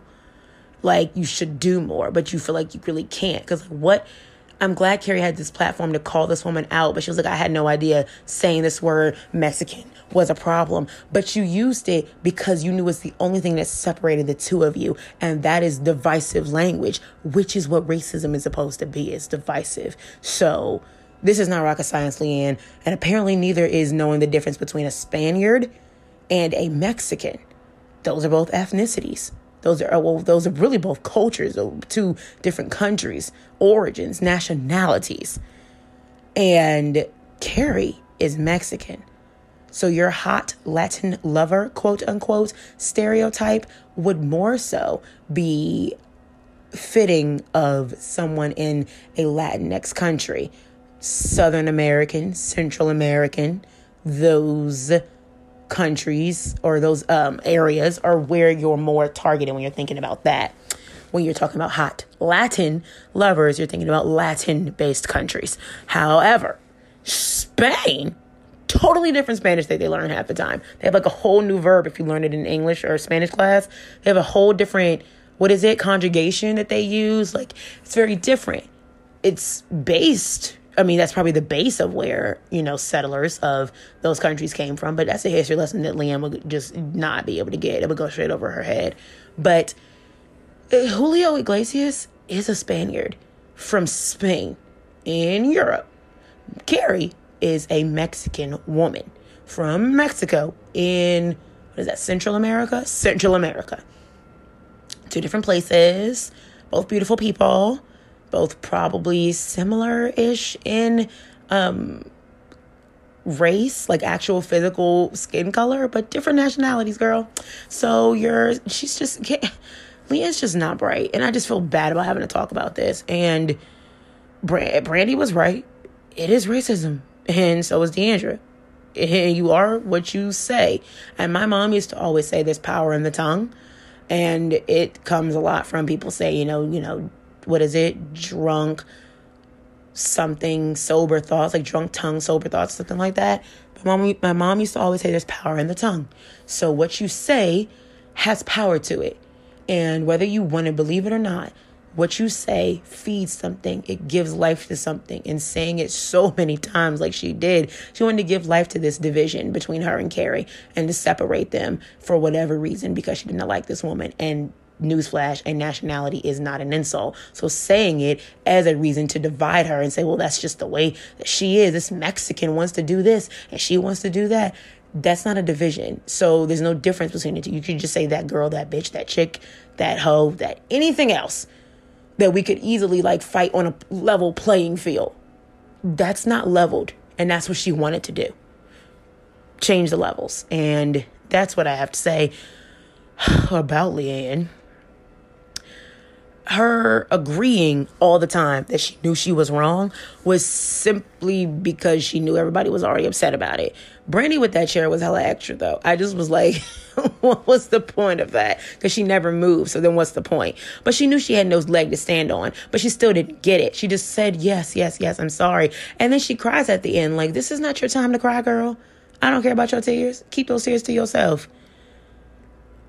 She said her brain was uneducated. And I'm like, you're 50-something years old. You can get a book. You can ask a question. And you're still doubling down on it to this day. You have your little minion of your party planner who did a poor job because there was no food, who has already attacked everybody else there, release stuff and find dirt just so that it takes the pressure off you. I can be mad at both. As a black woman, I can be mad at a whole bunch of things at one time. I can be mad at racism all around. As a woman, I can be mad at sexism all around. As a minority, period, I can be mad about anybody's minorities being attacked or anybody's, different labels or identities being attacked even if I don't identify with it. I'm not a trans person, but I would be upset about, the things Jack said about Billie Lee that pretty much ran her off, even though I thought she was a tyrant. I thought she was a tyrant and a very mean person. And she could do both things at the same time. She can be a victim of what Jack said and a mean person to everybody else. Two things exist. I do think Leanne is human, which means humans have a chance to evolve and learn and grow. But that's not what she want to do. So then Leanne's not a human. She is, but she's not to me. She's dead to me. But I don't want to know her anymore. As this person on Twitter called her so eloquently, you dumbass. And I was like, that's it. That's what this is. She's a you dumbass. Not just dumbass. She's a you dumbass. So, you dumbass Leanne. Just saying. There's a whole lot of lip service behind that woman's mouth. She knows how to say stuff, which is like textbook manipulation. She knows how to say stuff. She knows how to cry on command. Don't buy that. Don't fall for that. That was not sincere, and that's not me being cynical. That's what happens when people get caught. If she was sincere, she wouldn't still be doing it. she wouldn't still be upset about people being mad at her.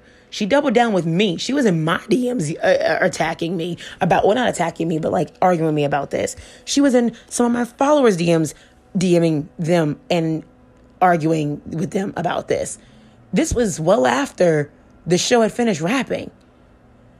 And we saw, Andy was so shady. The production was, I like the way Bravo fights racism. He probably said not true to her at least a dozen times. He was like, not true, Leanne. That's just not true. Not true. Not true. He looked perplexed and stressed, and Leanne was stressing him out. And she can't really fight back because that's her boss. And I just want to know what we're going to do with this show now, because those montages were wild. I mean, they really made her look awful. And seeing it in a string like that, and then seeing Carrie be upset, I was about ready to throw some blows, which means punches, with Leanne. Like, if she wanted to take it there, we could take it there. Since she likes to take things to the next level and fight dirty. Like, she fights ghetto. Like, she does. She does not do it right. This is not how you fight on a housewife show. There are plenty of things you could have said about Carrie. And I like Carrie. There are plenty of things you can say about Leanne. And her being, a leathery woman, older, a white woman, those things don't even come to my mind when I want to think about Leanne, when I want to argue about Leanne. All those things are last. And they're weak arguments. So why would I use them? There are other things you can do, maybe because I'm not a bigot, but, to each their own, but also not really. You need to be accountable for your actions. And she's been on Twitter all this time. And if you can't insult and fight with someone without their ethnicity or race or gender or sexuality or something that they cannot change, that does not make them any less or more than you. So there's no reason to bring it up. If you can't fight without those things, you're low. You're a dumbass. I'm moving on. Leanne, I don't think she's a lost cause, but I just don't want to lose any more time on her. So what do? We throw it away, the whole show. What I do find interesting is that the ladies did not think this was going to air, and he made a good point. They're not really that cause effective with their editing. They let things play out. They let things come to fruition, and I'm okay with that. We needed to see this. We needed to know who we were dealing with, because I was going to have Leanne on the show, and now I'm so glad that it didn't work out, because my God, I would have looked like the biggest idiot, and I would have felt like the biggest idiot, and that's all that matters. I would have compromised my morals, because I would have to read her for filth for this. Oop, and now the cops are coming to take Leanne away. I mean, not really, but I live in a city, sorry. Anyways, sorry about the sirens. I can't help where I live, even though I'm moving to Atlanta really soon. When Andy asked everyone, I'm just interested that they did not want, to talk about it until they knew that it was coming to light. I think that says a lot, though, and that also kind of seems consistent with Dallas. Just the people that I've dealt with, it kind of is like a get in front of it to do crowd or damage control, I guess, versus the morally right thing. And there are some great people in Dallas. Some of my favorite people are in Dallas. I've met amazing people in Dallas through this podcast and Instagram and otherwise. But other than that, this seems kind of consistent. So I'm interested to see where we go from here, because I don't know where we go from here. And them having to apologize to each other or regret one thing, I guess Andy was just trying to really bring it home that Leanne needs to apologize. But Carrie using her apology on Leanne, she's a better woman than me. So hats off to you, Carrie. Could not have been me. I would not have made my apology about her. I don't care how wrong I was. I'm a good woman. That's not it. That's not it for me. And then my last thing is I wanted to leave off with this story. So I had a teacher in Dallas when I was in the 5th grade. I was 10. She called me the N-word and made me sit in the back of the class to eat away from her and all my other friends who kind of already isolated me because the teacher was doing it. And when I told my parents and my teachers, and my teacher almost lost her job, she cried in all of our faces, as one does as a teacher who's about to lose their job, or anyone's about to lose their job. They cry. And she cried in all of our faces. And then I left the school and went to another one and found out from a friend who was still there that she basically did something very similar the very following year. to another girl who was a friend of mine. And the school closed instead. And I never knew why fully, but I'm not saying that that's the reason why, but I'm just saying that it didn't work out anymore. And what I just know is I didn't believe that woman's tears then, and I don't believe Leanne's tears now, because she is doubling down on Twitter. And Carrie said it's in your actions. And unless you have been exposed to a lot of incensed and spirited bigotry and hatred, especially about your race. I mean, it's equally as bad being a woman in the world and being a member of any community that is targeted and marginalized. But when you have to deal with it as for racial reasons, it stings to another degree. And I should not have to explain this to a lot of adults.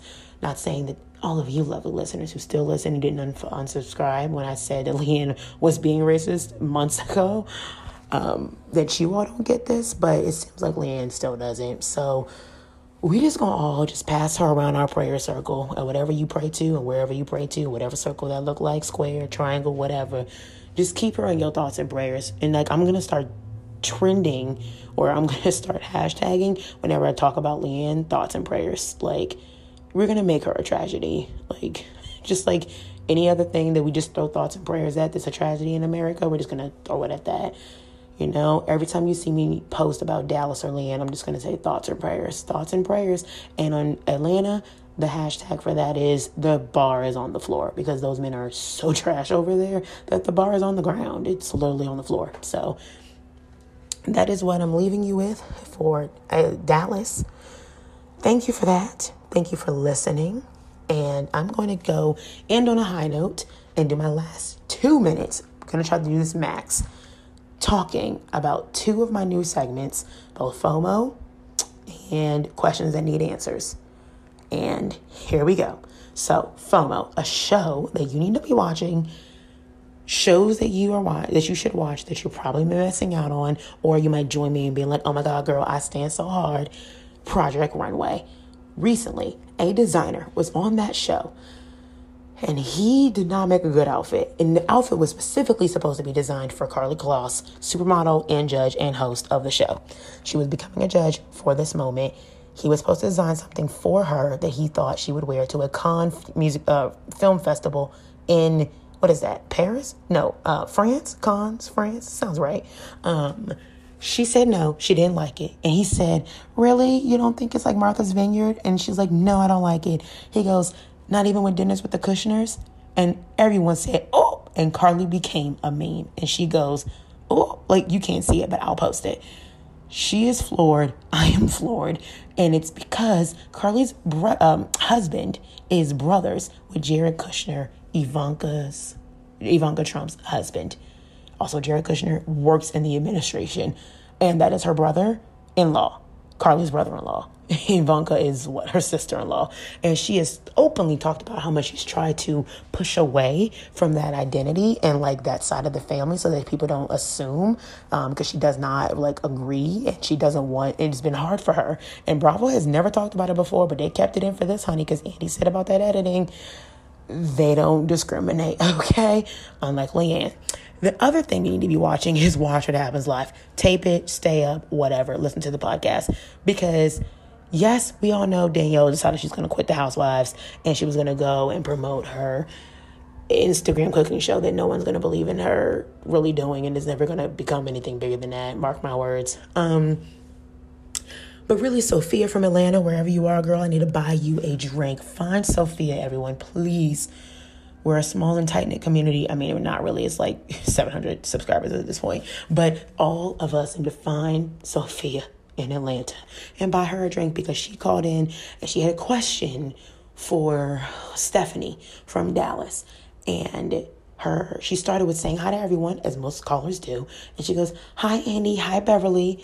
Stephanie, my question's for you. And didn't miss a beat. It took Danielle a hot second, and then she flipped off the camera, and I cracked up. I cackled. I literally cackled. That's amazing. Beverly does need a drink, but Sophia from Atlanta, you need a drink. You deserve all of our respect. Thank you. That was over a minute. So questions that need answers. Who are these women in the back at the Steve and Dan store? Did we hire extras? I talked about this with Raven. The stores, boutiques usually hire women who can wear things in the store because it is promotable. I have worked many years in retail. People do ask you, where did you get that? Where do you do that? What is that? Oh, this is this, but I paired it with that. Those are things people do. These women were of a particular size that signifies, real women. Not real as in like not a real woman if you're not this size, but like very womanly figures, okay? Very feminine, beautiful women. I love their reactions, but, more developed women.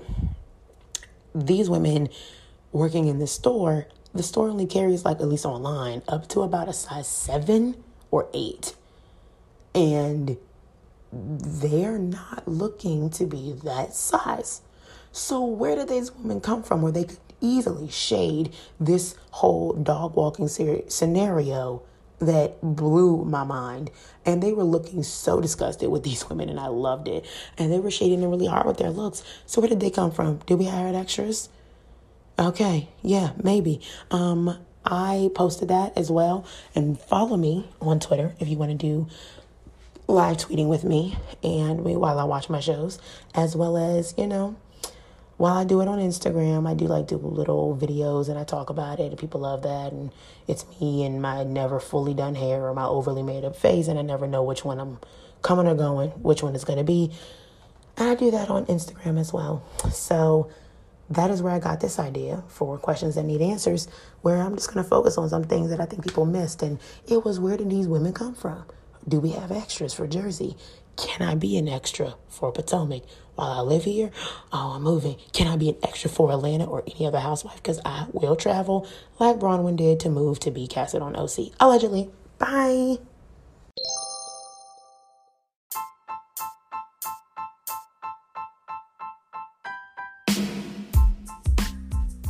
For more about me, Bravo, Housewives, pop culture, and so much more, follow me on Instagram at Mixing with Mani, MixingWithMani, so you can keep up with me. And don't forget to also leave a quick review on Apple Podcasts if that's where you're listening, and rate me and maybe give me 5 stars. Thanks so much. Bye.